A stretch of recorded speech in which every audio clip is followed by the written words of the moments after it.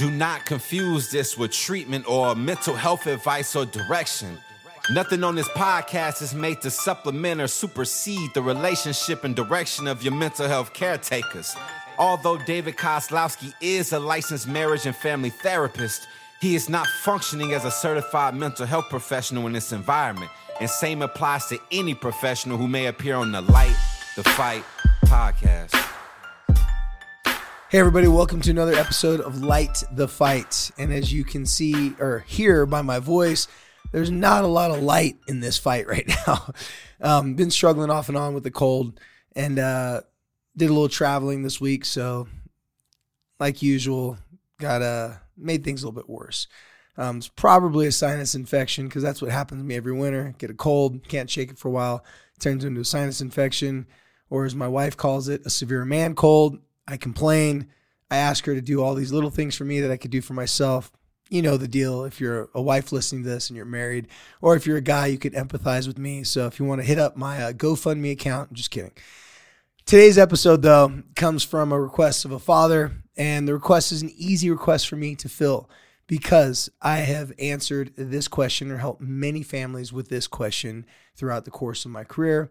And because at the time of year, a lot of families are dealing with this thing called youth sports. If you're not currently dealing with it, you just got done with the season, or you're about to go into a season, or you're in the middle of a season of youth sports. And you may not be aware, but sometimes in youth sports, there is something called politics. And sometimes the politics is in your favor, sometimes it's not in your favor. Well, today's episode, I'm going to be talking about how do you approach a coach with a difficult situation.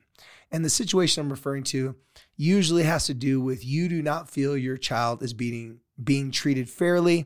They're not getting the playing time. They're not getting their dues that you feel they've deserved. And sometimes it's pretty obvious. So I'm going to answer this question, giving all of you parents out there the benefit of the doubt that something or let's put it this way, that your child is not being treated in the way that you think they should be treated. Now, I'm not referring to treated to like being mistreated or being treated badly or abused. I'm referring to your child isn't getting the opportunities to perform.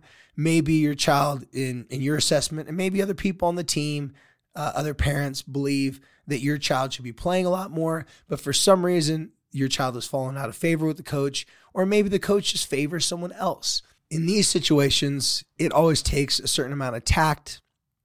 It always takes a certain approach, how to come at a coach to help you get your message across and to ultimately influence the coach to at least consider your requests or take seriously what you feel is something that just hasn't been dealt with correctly. Now, there's a couple of things that you shouldn't do, and there's a couple of things that you should do. I'm going to start off with saying the things that you shouldn't do. You should not call the coach and say, I need to have a meeting with you. I need to take time out of your day, out of your life to give me a long, maybe a solid hour to sit down and to share with you all my gripes, my complaints, and to vent at you, the coach. That is not what I would suggest. Now, if we're talking about youth sports, the coach is either not getting paid, or if it's like a high school coach, they're getting paid so little. Really, their payment just covers some Christmas presents for their kids. Usually coaches in high school, if they get paid at all, they're being paid with a stipend. A stipend is just a couple checks here or there that they give them just for their time, but really it doesn't add up to, probably much more than 20 cents on the dollar. So these coaches, regardless of what their reason is to coach, the reason isn't going to be money. They're not doing it for the money. Maybe they want to become a college coach someday. Maybe their child is coaching. Maybe they just have a passion for coaching. But regardless of the situation, even if they're the head high school football coach, that's not enough money for them to make a living off of it. They're going to be a high school teacher and a high school football coach, and maybe either have some side businesses including or on top of those things. So they're not doing it for the money. So be very mindful that if you want to set aside time for the coach to take their time out of their life so that they can meet your concerns, that's probably not going to start off very well. Another thing, texting back and forth with the coach to sharing all your complaints, your concerns, your frustrations, I wouldn't suggest that either. Third, telling everyone else that is around the situation, other parents, other people, talking to everyone possible about how much you're frustrated with the coach, sharing all the unfair and unjust things that you feel that the coach has done, really venting to everyone that will listen. That is not good either, because even if you're talking to friends, people like to talk. It's called gossip. Even though someone may tell you, oh yeah, I agree with you, and I think what the coach is doing is wrong, there's a good chance that person, in just passing, is going to share your complaints with someone else.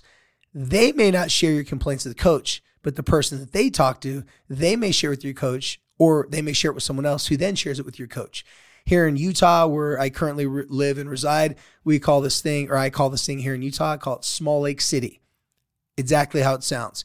Everyone knows someone who knows someone. It's not going to be hard for this information to get back to the coach. And if you think the information is going to get back to the coach in the best, most civil, polite, proper way, that's not going to be likely either. It's going to usually come out in the most dramatic, most gossipy way, especially if someone direct quotes something that you said in one sentence.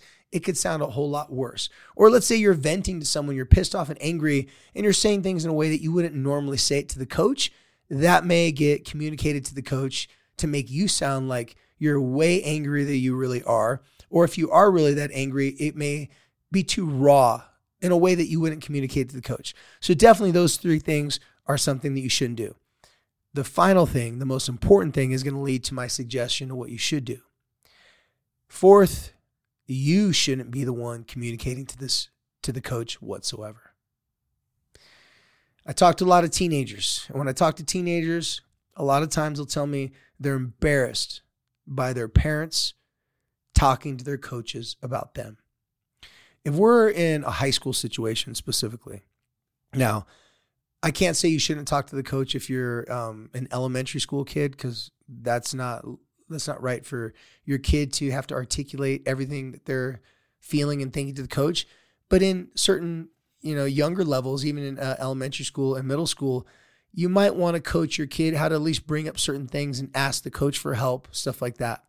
And my suggestion I'm about to give may not be easy for a younger kid to do, so they might have to do it in small bits and pieces, but I'm mostly referring to high school age kids, teenagers.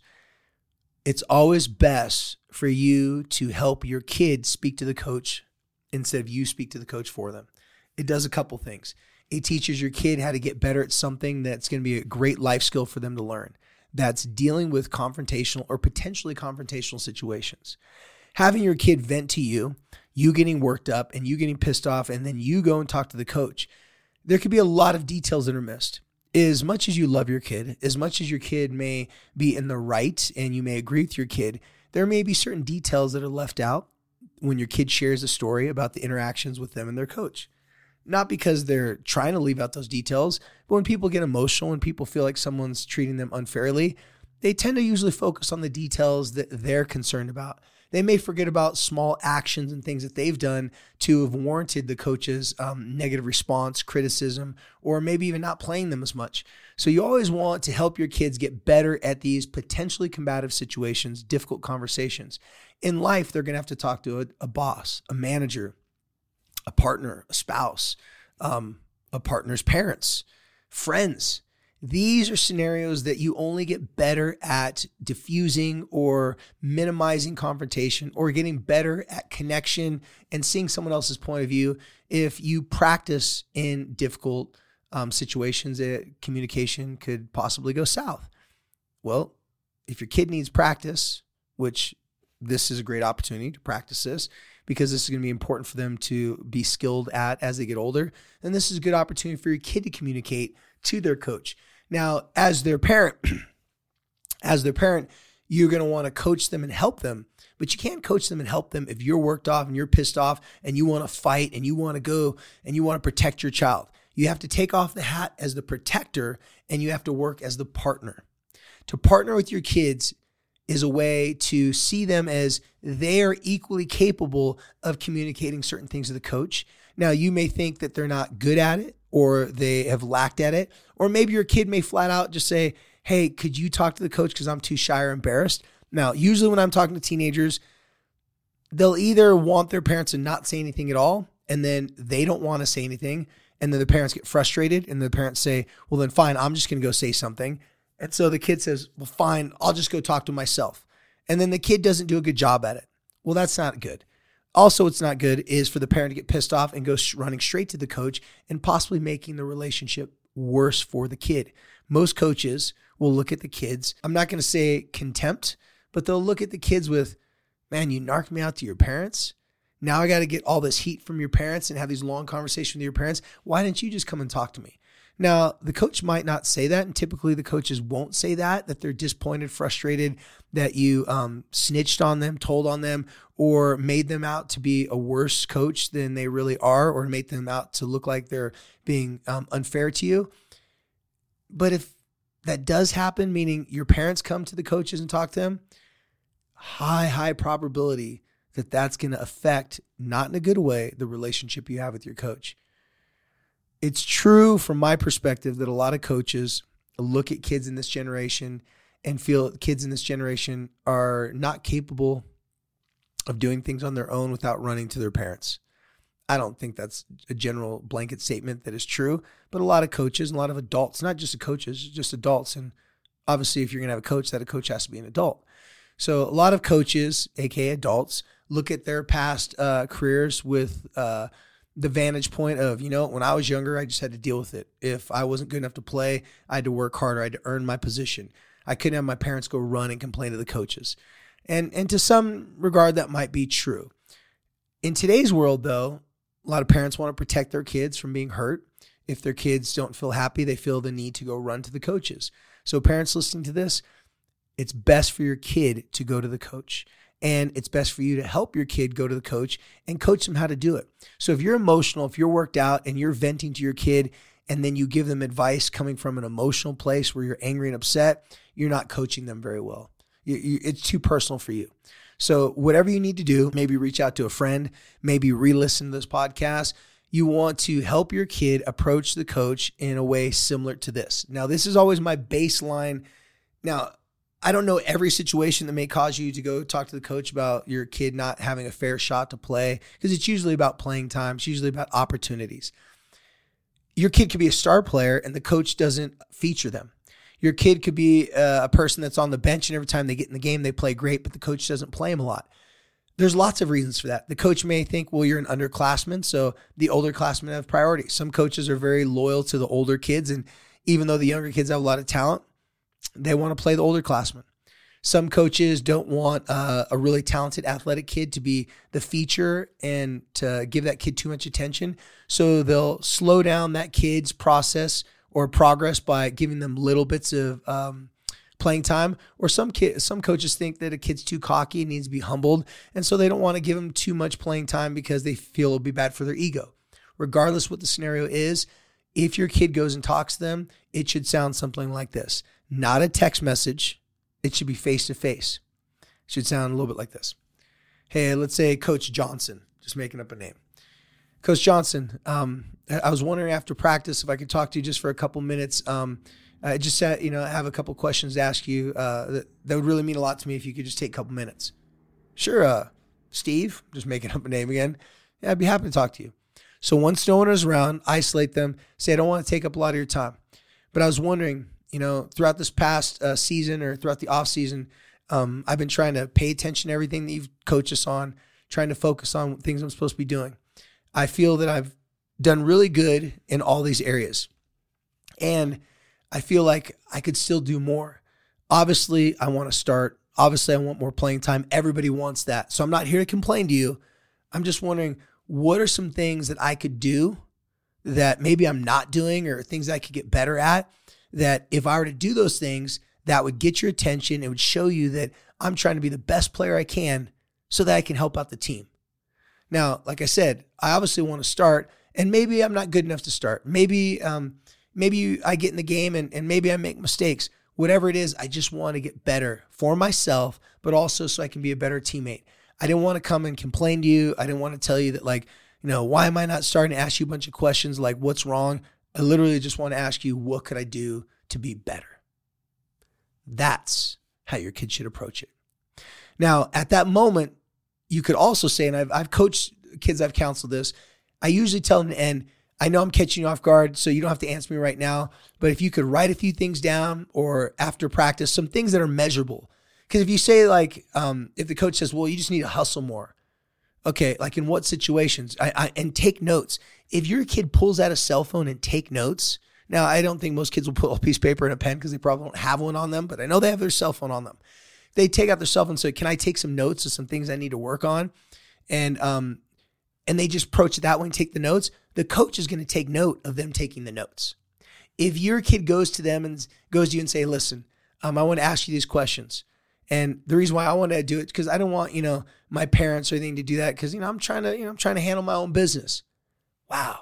The coaches that I've talked to that I've said, hey, listen, tell your students, or not students, tell your players if they have an issue to approach you like this. I've actually coached coaches to tell their teammates, hey, if you're unhappy with your playing time, if you're unhappy with all these different types of things, instead of complaining about it and talking about it in the locker room, ask to have a 5-10 minute meeting with me, and we can talk about these things, and I can give you some pointers, some ideas of things you can work on. And the coaches I've said this to, they said surprisingly, very few kids actually came up to them and took them up on that opportunity. However, the few kids that did, not only were they impressed that they had the courage to do it, because let me tell you guys, the teenagers that came to these coaches, by the way, I have a lot of friends who are coaches, so this is what I'm telling to do this. So my friends who are coaches said the few kids who came to them and said, hey, Coach Johnson, I was wondering if you could give me some pointers or some things I could do to work on to get better. Those few kids, the coaches were like this. I'm proud of these kids because that was hard, especially for a generation that is texting, that is, talking behind each other's backs on social media, complaining about the coaches. This generation, even more so than past generations, are more inclined to go around the coach, to complain about the coach, go to their parents, have their parents pissed off and go to the coach when they could just handle that between them. So that my friends that have said, the kids that have come to them and said, hey, coach, could I have some pointers? They said these kids didn't really communicate it that well. But because they were trying to communicate it, because they went out of their way to communicate it, the coach took the time and said, you know what?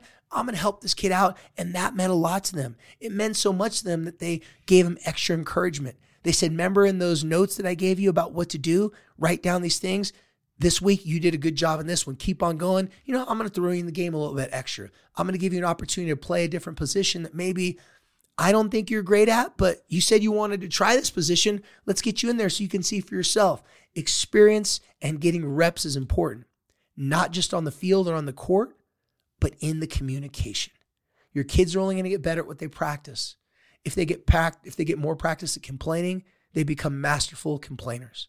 If they get more reps in practice at communicating, they can become masterful communicators. And it really helps the coach see who's willing to do the extra work, because sometimes the work isn't just on the field or just on the court.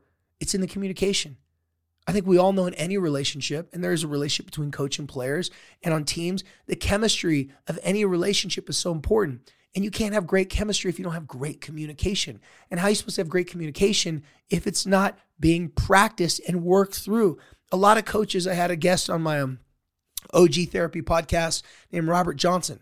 He talked about a great story between him and his coach at the University of Utah, Morgan Scalley. They butted heads and they're going at each other. He thought Morgan Scalley hated him. He thought he didn't like him. Come to find out, once they sat down and talked it out, that wasn't the case at all.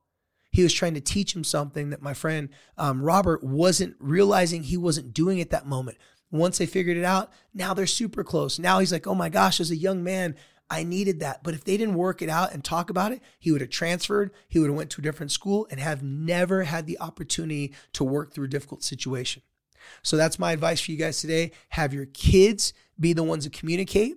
And in order for you to help coach them to talk to their coach, then you have to be an example of the same things that you want them to communicate. You can't be angry and pissed off and only venting. You have to help them use their words. Well, first of all, help them find the right words. You can go back to this podcast as a little bit of an outline for that.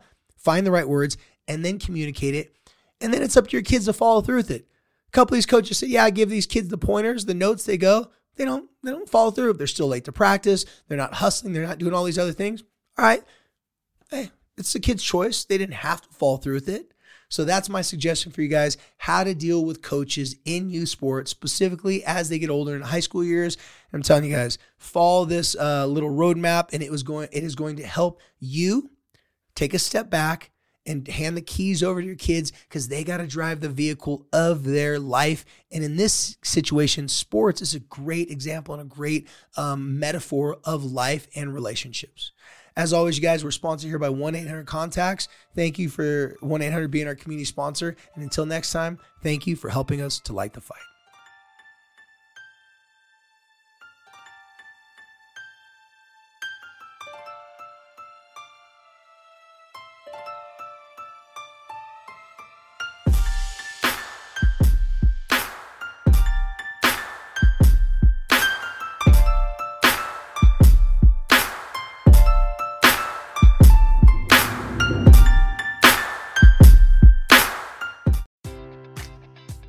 Enjoy all your favorite sports like never before at BetMGM. Sign up using code CHAMPION and receive up to $1,500 back in bonus bets if you don't win your first bet. When you register with BetMGM, you'll get instant access to a variety of parlay selection features, live betting options, and the best daily promotions in the business. And with BetMGM at your fingertips, every play and every game matters more than ever. Remember to use code CHAMPION and receive up to $1,500 back in bonus bets if you don't win your first bet. Place your money line, prop, or parlay bets with the king of sportsbooks today. BetMGM and GameSense remind you to play responsibly. See BetMGM.com for terms. 21 plus only. Virginia only. New customer offer. Subject to eligibility requirements. Rewards are non-withdrawable bonus bets that expire in 7 days. Gambling problem? Call 1-800-GAMBLER.